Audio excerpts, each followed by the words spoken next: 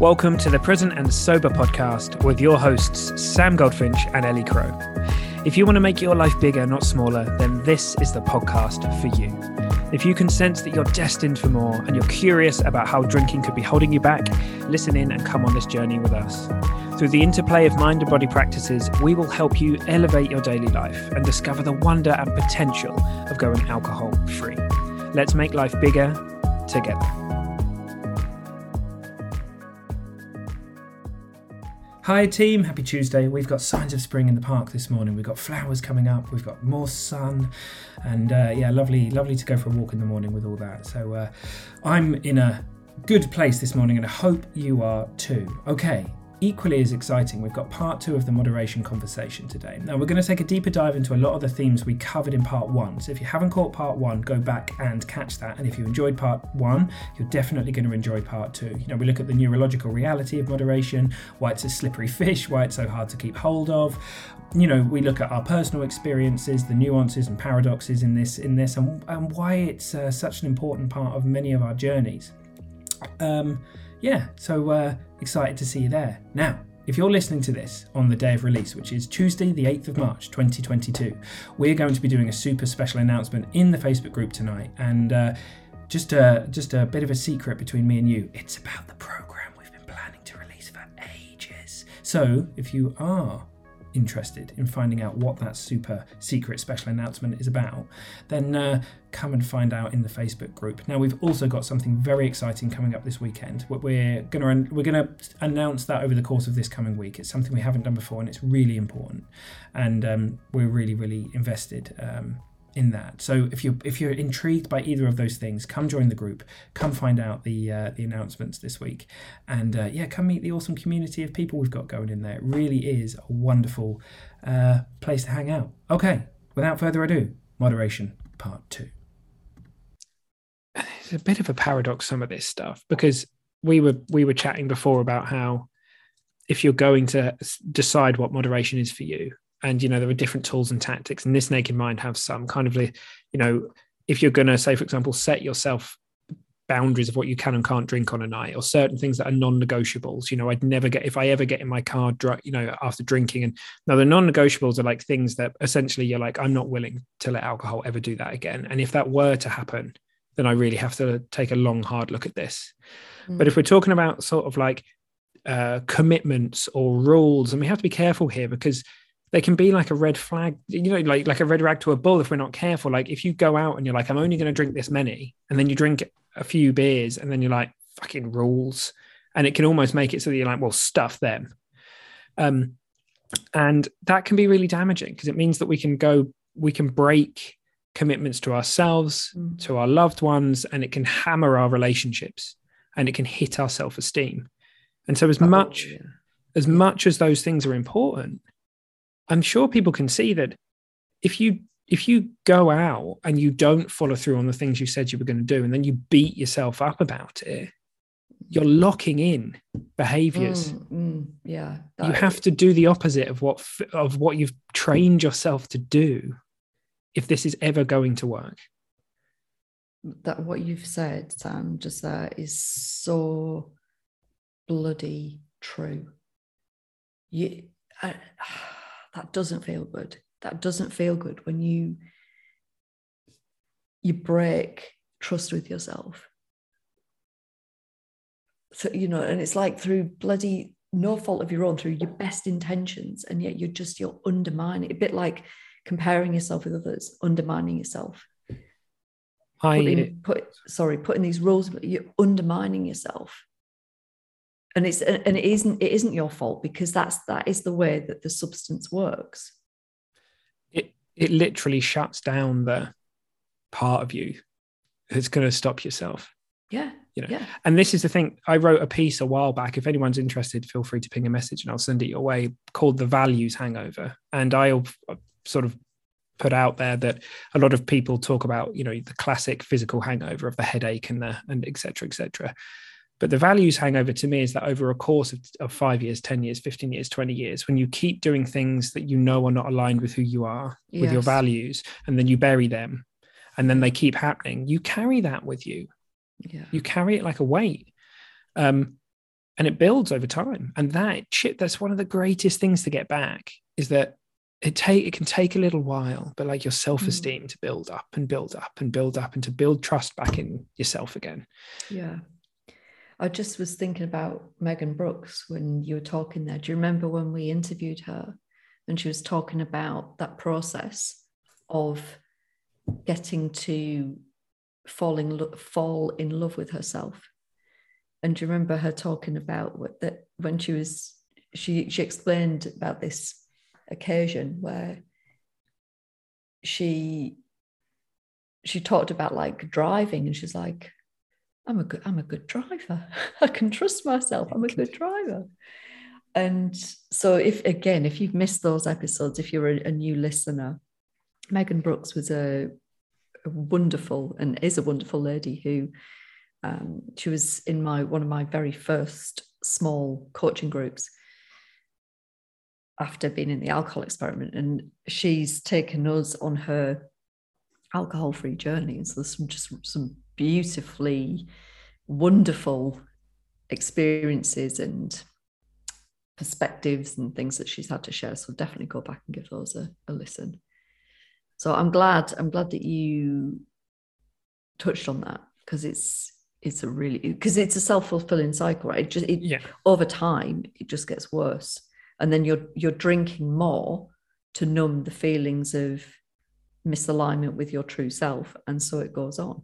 And you don't want to, this is you got to think about this, right? If you've realized, wow, I need to do something about my relationship with alcohol, like I've realized that I want to make a real positive change in my life, the last thing we want to do is then open a door for more, to pile more on top of the stuff that's already there. Oh yeah. And moderation, if we're not aware of what's going on, that can be an element of it. So yeah, look, I mean, this is the thing. Like I'm going to be completely upfront about this. I'm never going to tell anyone. I don't believe I know. I don't know what anyone should or shouldn't do. No idea at all. But I do know from experience and from from biology, etc. Like it's hard. It's hard to moderate. Like it's almost at some point. Let's be honest. At some point, right? Do we honestly think, if we're on a journey of moderation, we're not going to drink too much, slip up, and do that thing we didn't want to do?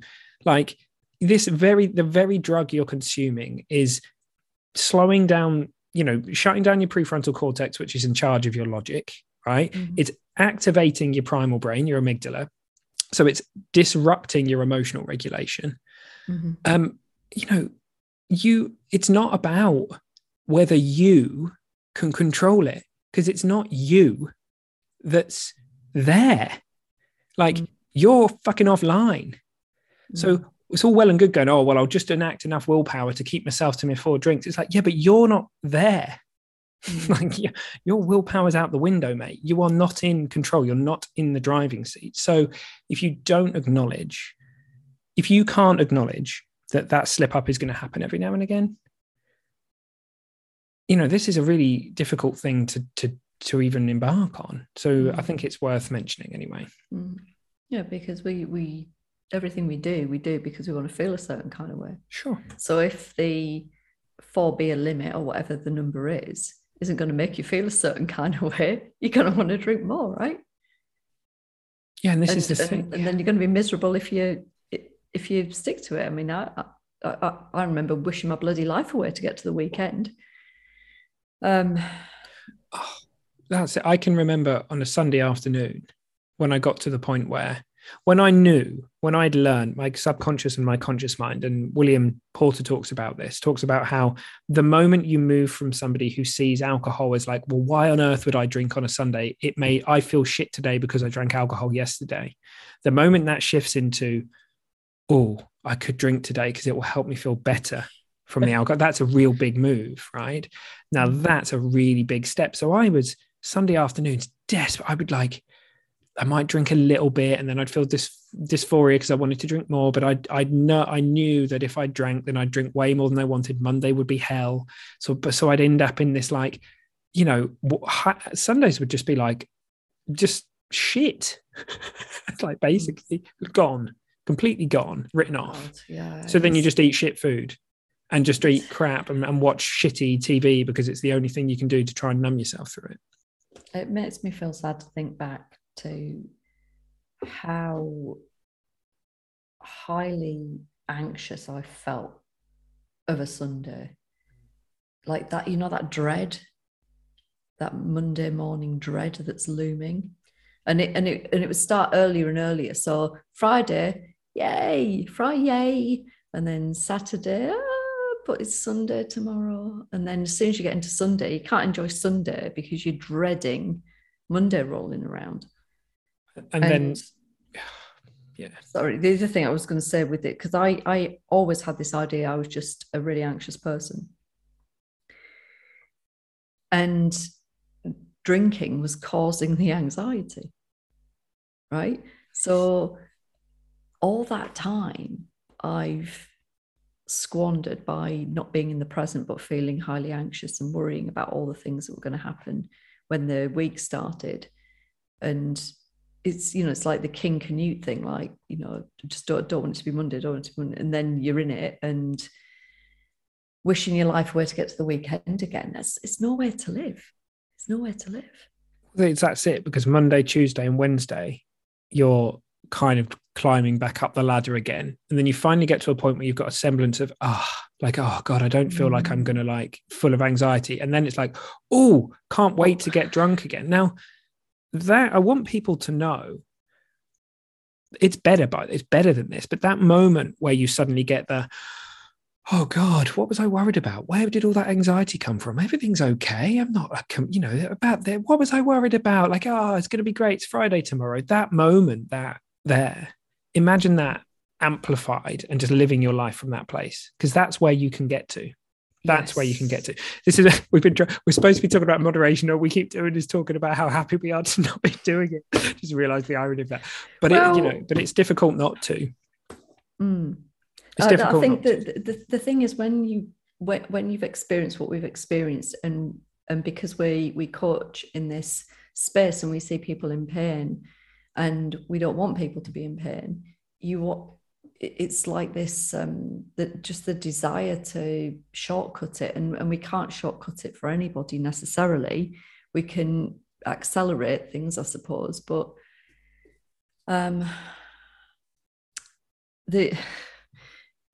it's like doing over the worst bit over and over and over again, because like you say, you just start to get your head above water. And let's face it, it takes a good 1-2 weeks for alcohol to completely get out of your system. So if you do, like I used to do, I'd get the 3 days, feel like a champ because I've managed to do 3 days in a row without having a glass of wine. Well, it's not Friday, it's Thursday, but I deserve to celebrate. I deserve a reward, because for me, alcohol was relaxation, or it was a reward. Deserve a reward because I've done really, really well. So I'm going to reward myself by poisoning myself with this carcinogenic substance. So, and then you're back in it again. And that, just as you said, I'm never going to tell somebody what to do. Like that isn't my role.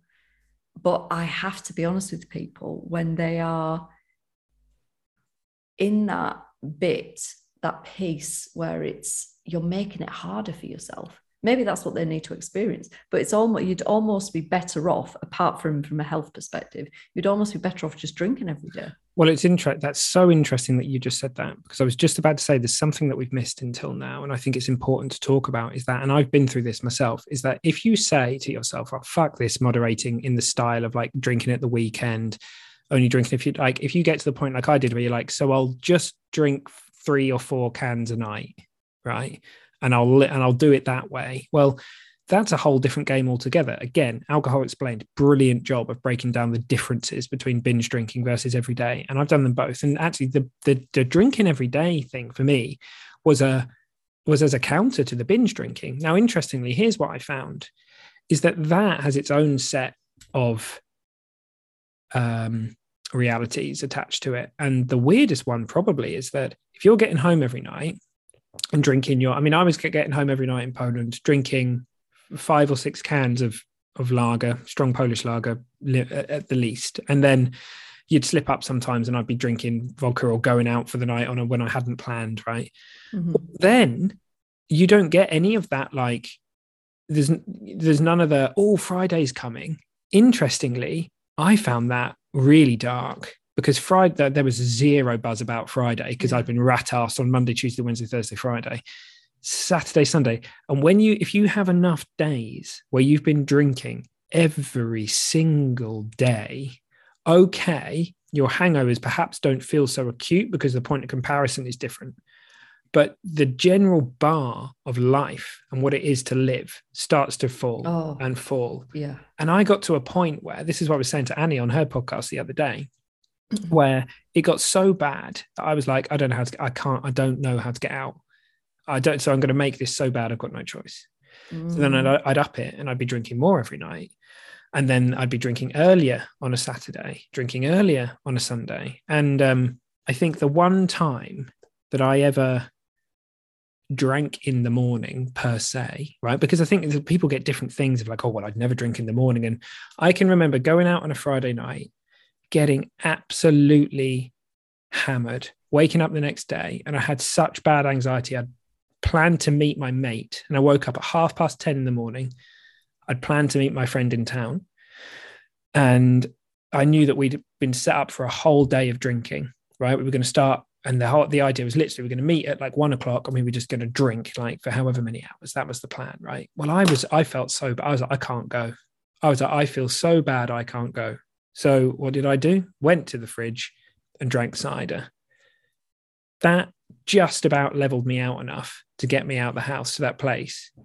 And then the next day was just like, that was oh, right. I see how this happens, because we all have ideas of like falling and the next layer of like where we'd go with this and where we'd go with this. And I think it's really easy to be like, well, I've never drunk in the morning, yet how many people have drunk in the morning at airports, or how many people have, we bend the rules depending on the circumstance. I mean, this is the thing, like when I was in my international career traveling, and still am actually traveling around the world, although I don't travel as much as I used to, but that was the thing, like wherever I was, it was irrelevant what the time was, because it's like, and I was jet setting around flying around in first class.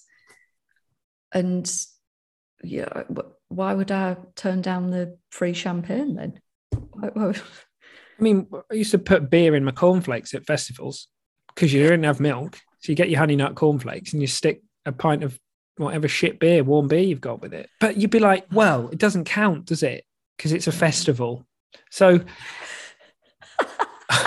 the things that we do, the logical, the weird warped logic that we create around this. Yeah. And the other thing that I was thinking about as you were talking was and again, part of the reason that we wanted to put this podcast together right back at the beginning was to dispel like the myths that, there's two types of drinker. There's people that can drink and people that can't. And we're all made of the same stuff. We're all, like, if you choose to expose yourself to an addictive drug, then you're eligible too. So there's this whole thing from, I think it's from AA, isn't it? Yet you're eligible too. So you might not be yet, but you're eligible too. Well, and a lot of people, this is the problem of like we talk about like the straw man argument and the steel man argument, right? And like people are often, they'll throw a straw man at us for things like, so you're just saying that alcohol affects everybody in the same way, aren't you? That's what, and it's like, well, no, what we're saying is alcohol affects everybody. Like, obviously it doesn't affect everybody in exactly the same way because we're all different people with different bodies, etc., etc. But it's a class. It's a chemical class. It's a depressant, and it's going to hit your body in the same way. So it might not have the exact same outcome, but it's going to hit you hard in one. So it's you can't circumvent the biochemical process. Exactly. That's what we're saying. So, and that slippery slope of like, this is the thing. This is why I found it. This is why I started writing the blog and started writing this stuff. I've got one that's called "Am I an Alcoholic?" and it goes through 4 or 5 points in my life where I was drinking differently, right? There's a point where I was binge drinking. There's a point where I was drinking every night. There's a point where, and it's like at the end of each thing, it's like, so was I an alcoholic now? Question mark. Was I an alcoholic now? Question mark. When's the line? When did I cross it? Because anyway, we've kind of like ended up down this is a really good chat. We've ended up, I think, probably just saying a lot of things that we actually haven't said before, contained within this topic of moderation, but we've covered a ton of stuff here, a load of stuff. So yeah, I mean, I don't know, what else do we want to cover? What else is important to say? Well, I think what we planned originally to do was to talk to people about practical tactics. We can do that. So for people that, as you said a little while ago, that feel that this is the next right step, what can we offer them? And one of the first things that came to mind was that I believe your best chance of being able to moderate is from a place of liberation versus fixation. 100%. And my recommendation to anybody would be to take a year. So if you really, really, really, really, really want to moderate, and it's that important to you, then do your year alcohol free. And that is your best chance of then being able to moderate. Yeah, it's interesting though. Some people's best chance of doing a year is picking like 3 months or 6 months though. I think interesting, because I completely agree with you. Like when I decided to do that year, I think I'd initially said 6 months, and then a couple of months in, I was like, oh, I'm going to do a year. And then along the way, it's the master tactic. It's not really a tactic. And I mean, here's why that seems true to me, or how I see it, is that when we try to come up with an idea of what forever might be, we have a story around it. It freaks us out. We don't know what it means. We haven't been there before. So we get loads of feelings attached to that, right? Now, if we go on a journey of just saying, I'm going to give myself the gift of 6 months or a year or however long alcohol free, do everything in the calendar, right? I know it's going to be a challenge, but there's a bigger picture at play here. I can do this, right? And whatever happens at the end of that year, if I drink, whatever. Like that's absolutely on the table. I'm not putting myself in the pressure cooker. I'm putting myself in the opposite. I'm taking the lid off. I'm saying whatever happens 6 months or a year from now, whatever. Now, the amazing thing about that is for many people, they realize 6, 7, 8 months in, 9 months in, 2 months in, whatever. Wow, my life is so damn good. Like I'm either going to go for another year, or I'm going to just not say that I'm doing this forever. I'm just going to see how long this lasts. Or I'm just going to, you don't have to do the scary stuff of like, you can just go and get exploring what life is like. And actually something magical happens when you do that. I'd say the trick is you have to truly say to yourself, whatever happens at the end of that year is what happens. Like, it's not like even if you think, well, if it's great, like I'll carry on with this, or you have like, if there's an ounce of pressure, like for me, it's like you can take that off, right? Just whatever happens will happen, and explore, see what happens. Because what will happen for many, many people is that however many months in, you wake up in the most incredible life that you didn't even know was possible, with those jewels we were talking about starting to shine. And then the decision from that vantage point is very different. It's very, very different. It is. It is. You have no idea how you're going to feel. It's a very interesting, expansive time, because typically you will experience a lot of what we term as first holiday, first Christmas. And I think one of the things that I hear quite often in the subject of moderation is, well, I just want to be able to have like that one glass to celebrate at a wedding, and it's a really interesting idea, because it's, well, what is it with that one? Yeah. What is it? What's so special about that? And either there's a belief behind it, which signals then there is some work to do to find true liberation versus fixation, or it's just this romanticized story in the brain born from habit.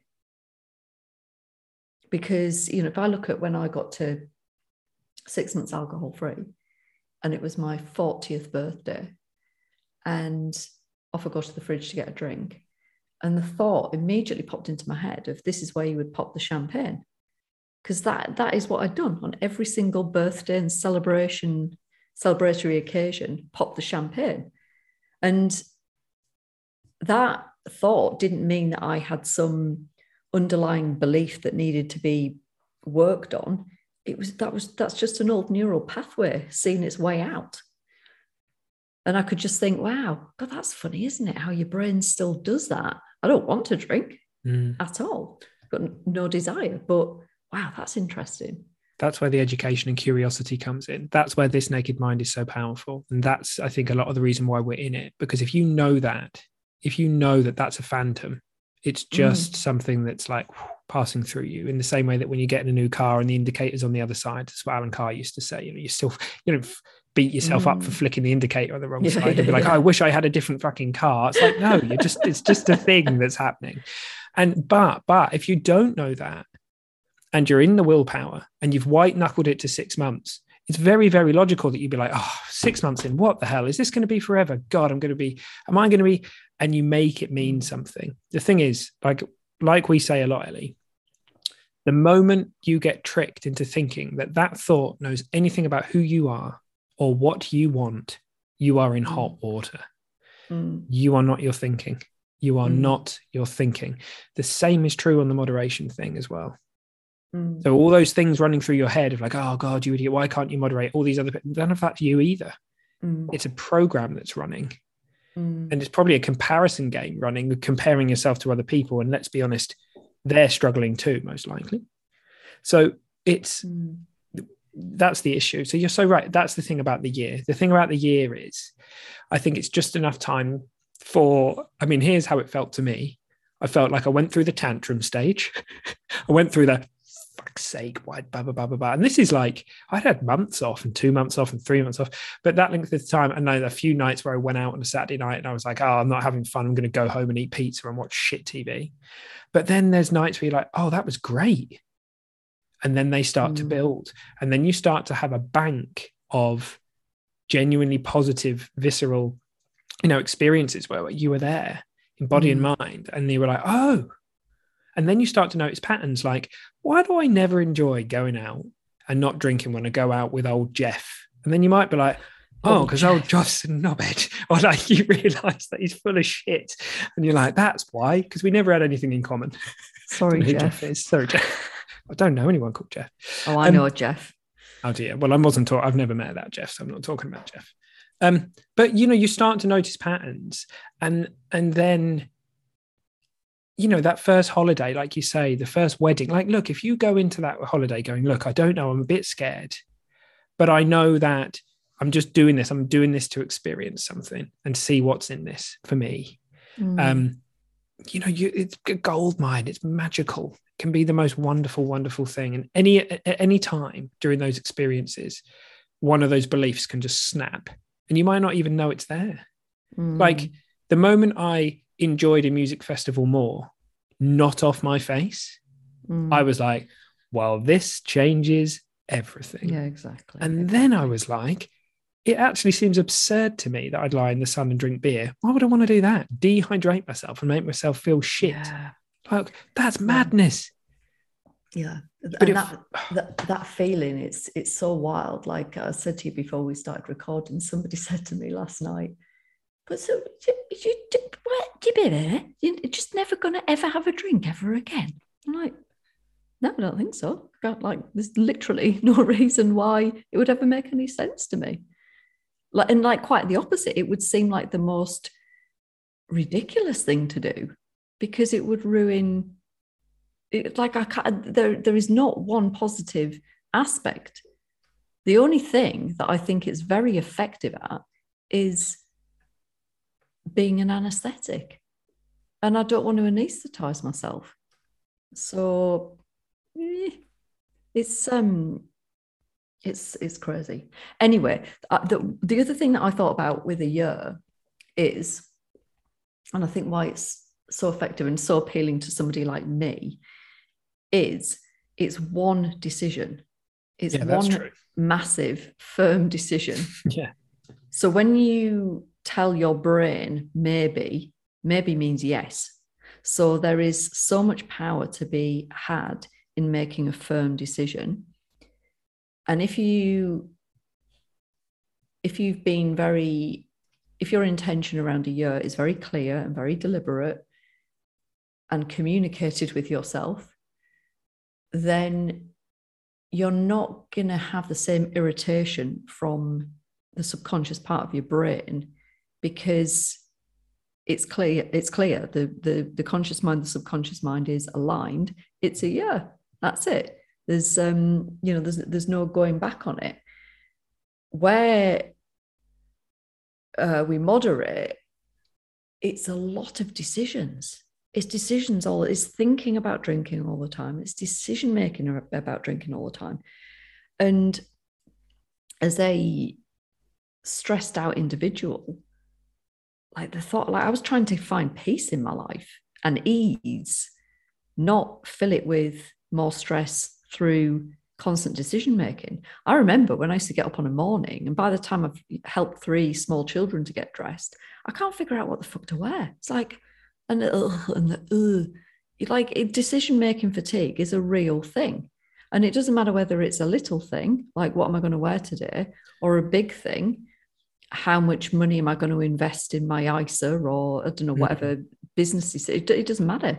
It takes the same amount of energy. It's really worth looking for anyone who's interested in that. Go and look at that. Go look at the science of decision-making fatigue, because what Ellie's pointing at is, like when you decide whether to have a ham or cheese sandwich, like that, the amount of energy it takes versus shall I move this huge sum of money into, go look at the science behind it. This is why, by the way, a lot of the greatest creative minds on the planet, such as Steve Jobs when he was alive, wore the same thing every day, because they knew. Yeah. Genuinely though, like this is why a lot of those, it's just like you keep everything simple and you keep the channel open. And yeah, like I completely agree. Like, and the thing is we're in a world where a lot of people are locked into our ideas, like one day at a time. But actually we're all, you will know, like I would say a year is great. Another way of framing it is pick a length of time that is achievable, but slightly, oh my God, that's a bit of I'd feel incredible if I did that. So that's, and I feel like a year. Well, that was 3 days for me. So well, yeah, but that's like, the thing is, because there may be people sitting here and listening and going, oh, fuck me, I could never do a year. Well, we'll start at the 7 days then, right? Because I think you'd be surprised that it's totally possible to go, actually, I do want to do a year. I'm going to start with 7 days. And when I've done 7, I'm going to do another 7. Then I'm going to do, because your bravery will increase. You'll get to a point where you're like, wow, if this is what 2 months is like, I can do it. There's this whole thing in meditation where very often your mind is going, like with pain, for example, it's like, well, can you tolerate this? And it's actually like, you are. You're in the moment tolerating it now. So you just remain in the moment, and it will, the moment you meet it and surrender to these things in the moment, they change. The moment you build more story around them, they create more layers of thought and more layers of feeling, right? So the thing about that is you knock a lot of that out. If you're like, one decision, 1 year, going to do this, slightly scary, really challenging though. God, this is exciting. What could I do for a alcohol-free holiday? What could I do for this? What could I do to say, well, bloody done 2 months in? Shall I buy myself an Xbox with the money I've said? Whatever it is. I don't know why I said Xbox, strange. It's my teenage Sam popping out my head. But that's like, then a load of thinking falls out your head. Then it's not, shall I drink on Friday? What about 4 drinks? What about, it's a genuine platform, solid ground from which you can stand, which is very different to the quicksand that a lot of people have around moderation, which is a bunch of moving targets like we've described in these podcasts that don't really exist, and you're trying to stand on them. There's no foundation, so no wonder you fall over. So this is another way of looking at it. That's why I think I see it as the ultimate learning tool, is that you're going to learn a huge amount about yourself. And if you do go back to drinking a year's time, And if you do, it's going to be really interesting, because here's what I learned, right? It was like a final thread for me that I felt was like, and a lot of people have learned from my running into a wall on this one, which I'm pleased about. But in my mind, I was like, well, you've never been this long. Like, okay, you did 3 months, but you've never done nearly 2 years before. Maybe it's different. I mean, it wasn't. I fell straight back in just as quickly, right? Mm-hmm. But that was powerful learning.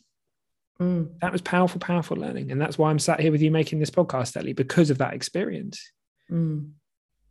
So, I just briefly want to build on what you were saying about when I joked and said 3 days, because you don't know, if a year or even a month or even a week feels like a long time, the only way that you can do it is by breaking it down. It doesn't mean that a year isn't possible. It means that there is a more effective way of getting there. And that tactic of lengthening. So start with what you can win at it, cultivate the positive emotion, build on that success. Yeah. It's such a powerful technique.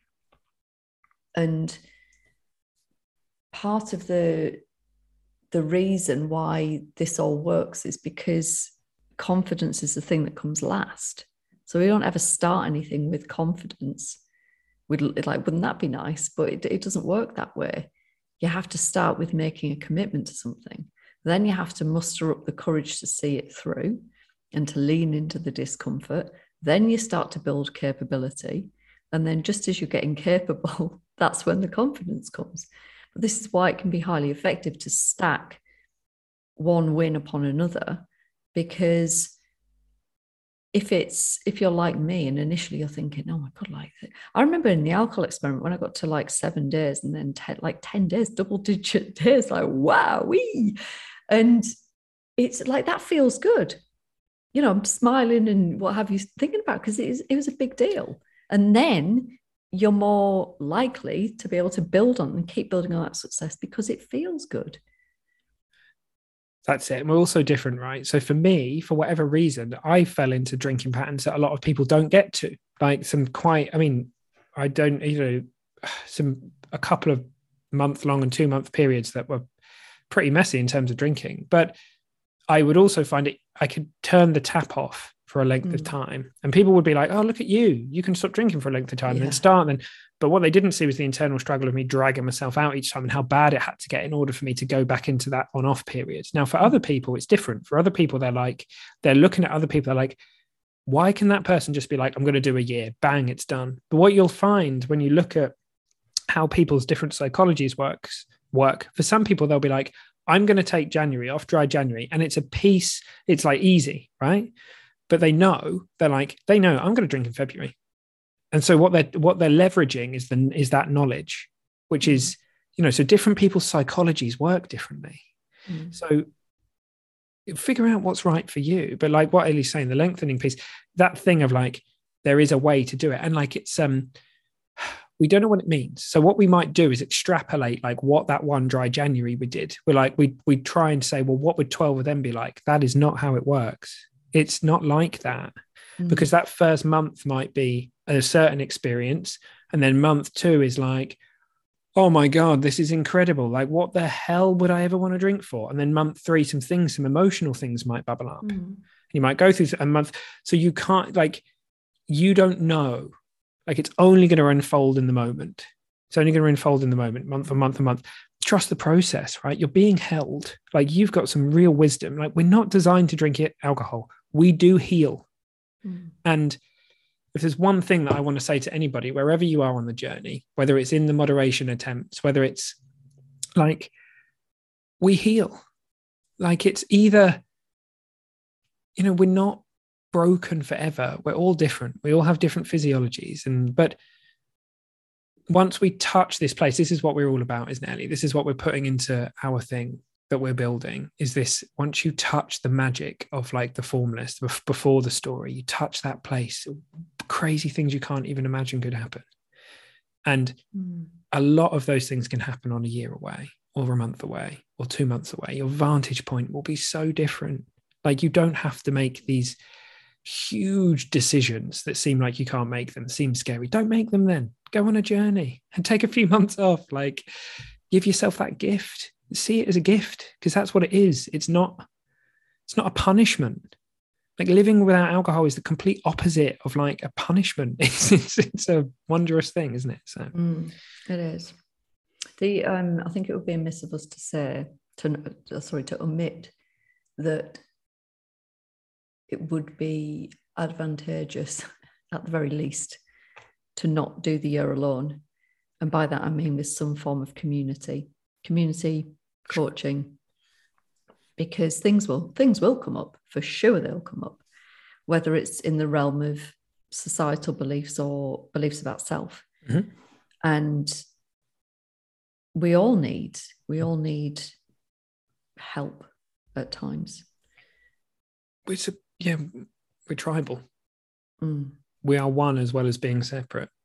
And that year, the value of that year, what you're pointing to, Ellie, is that the value of that year can be exponentially increased by a decision to, say, throw some coaching in or being in a group or whatever, whatever you decide to do, it can just make that so valuable. I'm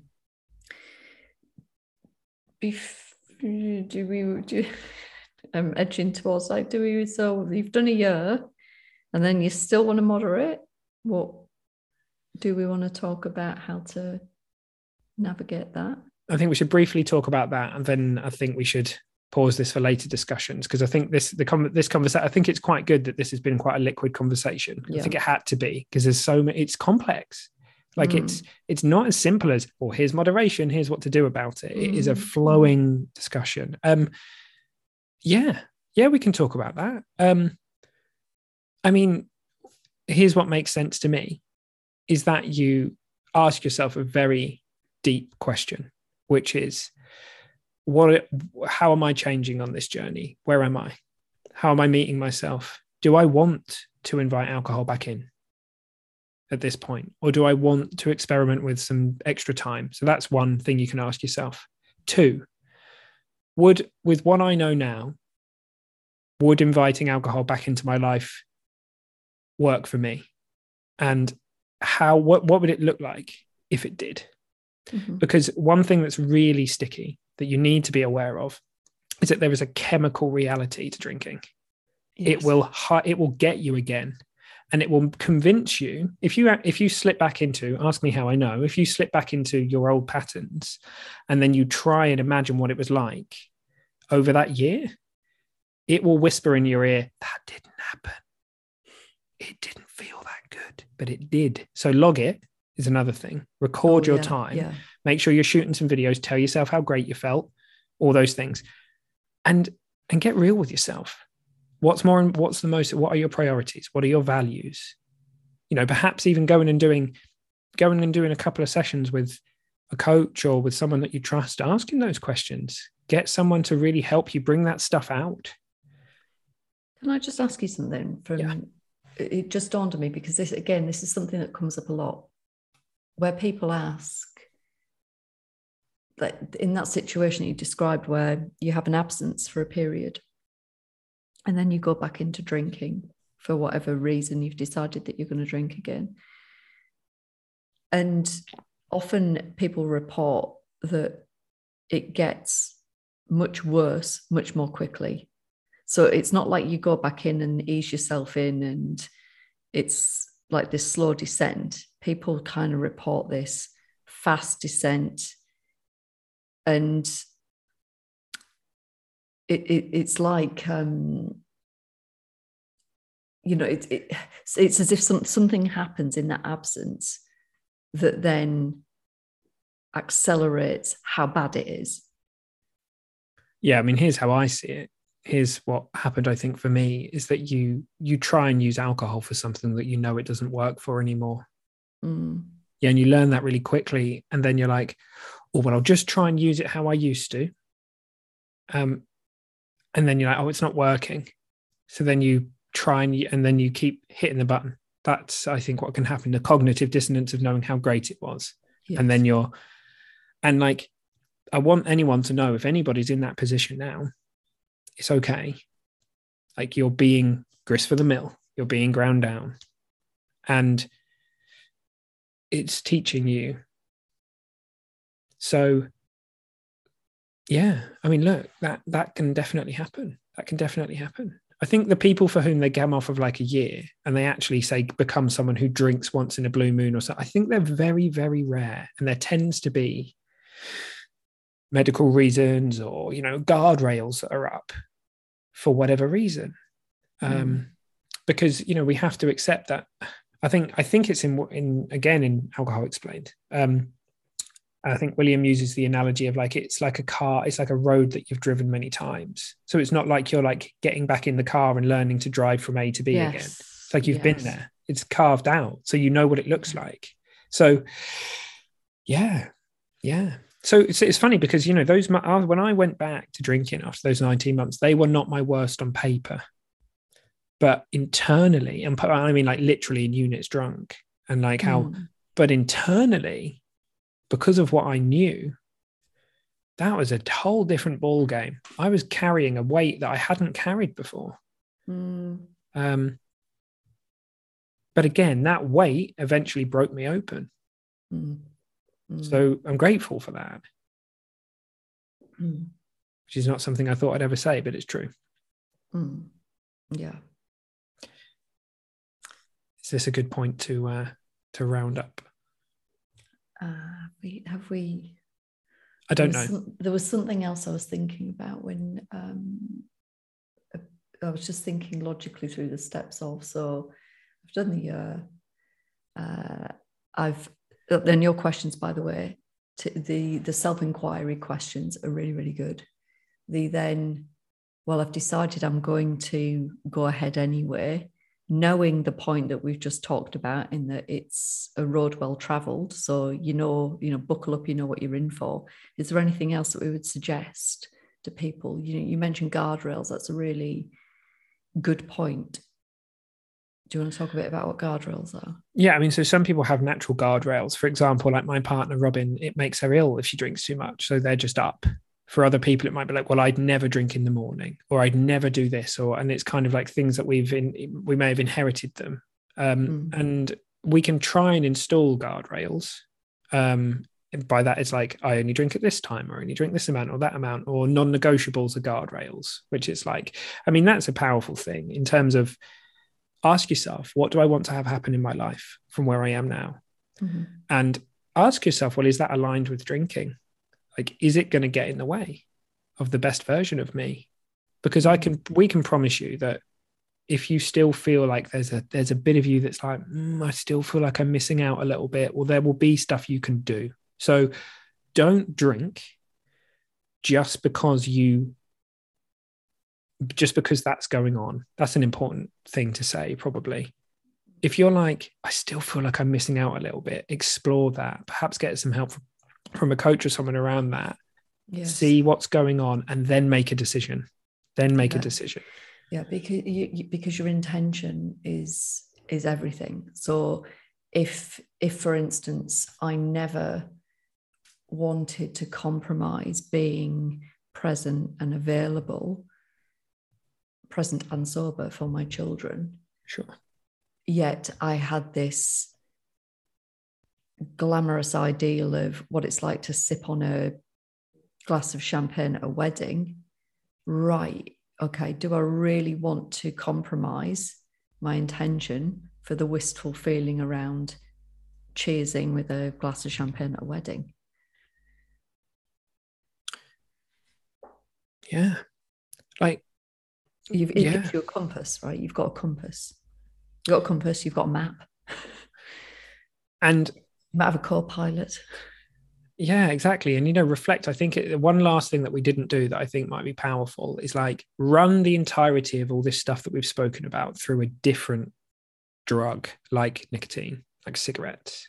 Run that. Well, if you took a year away, and if you were someone that smoked 20 or 30 a day, and then you were only going to smoke 2 a day or something, like run it, like look at it, because the story, what we've all got thinking that we don't know is there around alcohol. Like there's so many layers on top of the drug that it's like a cultural phenomenon. Like there's nothing, there's less layers around something. Like for example, if you've never been a smoker, things will be very apparent to you that aren't with alcohol because you don't have blind spots. So running through everything we've said with something like that can be really, really powerful as well. So I guess it's just, look, be really conscious. Don't sleepwalk back into it. And also know that if you do, that's okay too. Because I mean, that's basically what happened to me. Like I sort of walked back into it because there were things, deep beliefs about self that I hadn't met. And so, sometimes we can't see those things because they're subconscious and they will play out in our behaviors. So get really curious, get really, really curious, because it's the thing. It's like, well, logically, I've done a year. Surely I can do this, or surely I can do that. Well, notice it, can you? Because if you can't, so yeah, I think that's it, mate. We'll come back to this. I think that's it. Bye. Adios. After that 2 hour, well, actually, it's going to be 2 part, isn't it? But after that, 2 hour conversation about this, see ya. Slippery fish time. Folks. Yeah. Well, hey, look, I mean, I really enjoyed talking about that. It really is not black and white. It's as grey as the drinking spectrum. And yeah, it's really, really important to talk about that. So I think that this is, I think this is an important one for all of us to listen to. And it's been a great reminder for me. I don't know how you feel, Ellie, but to revisit some of these things. It's really interesting to go back and think over things. And it brings up new insights around how things used to be and how wonderful it is to not be going through that. 100%. It does. So lovely listeners, thank you for joining us, and we would love to hear what you've got to say about the subject. So if you want to strike up some more moderation convo in the group, in our little private, it's not even little anymore, our private Facebook, our fucking massive private Facebook group called Present and Sober. Come and join us in there, and we can continue we will continue the conversation. But I would love, you see, we kind of sit recording these things, and we're in our space and our thoughts, and it's great and it's fun and it is insightful. But I would love to hear some feedback from the wider community, and if you want to leave us a review. Oh yeah, I'm still watching. There's been some, and to me, I think we're gonna perhaps I'm gonna start reading some of them out because some of them are absolutely lovely. Thank you so much. I thought you were going to say something else then. No, they're great. Like, it's so nice to see that these conversations are really helping people out. And yeah, I mean, we love doing these. We really do. So yeah, thanks for all the wonderful things that you're saying and all the great discussion in the group. And there's some fab discussion going on in there. So awesome. And if you haven't left your review yet, you're on the watch list. That's it. First person to leave I'm not going to say that. If anyone can get the first person to get the term slippery fish into their review, they win something, like a year's supply of kippers. Slippery fish. Right, on that note, slippery fish. See you later. Okay, there we have it, team. So there we go. Reach out, let us know, leave a review if this one's been helpful, share it. Let's get some conversation going around this, because I think there's so many myths and a load of BS out there about moderation, to be perfectly honest with you, from both sides of the fence at the end of the day. So I think it's really important that we have an open, raw and connected conversation around this topic, and hopefully we've added in a positive way to that conversation. Right, now, if you are somebody who feels like they're locked in a moderation cycle, going around the merry-go-round again and again, someone who's ready to stop, or you have stopped for a period but you keep finding yourself being called back, me and Ellie have got just the thing for you. Now, if you want to find out about it, get yourself over to the Facebook group and go and find out about it. There's going to be videos on there and content on there that's going to tell you about what it is that we're just about to launch. Okay, have an badass and a badass Tuesday, and we'll see you soon.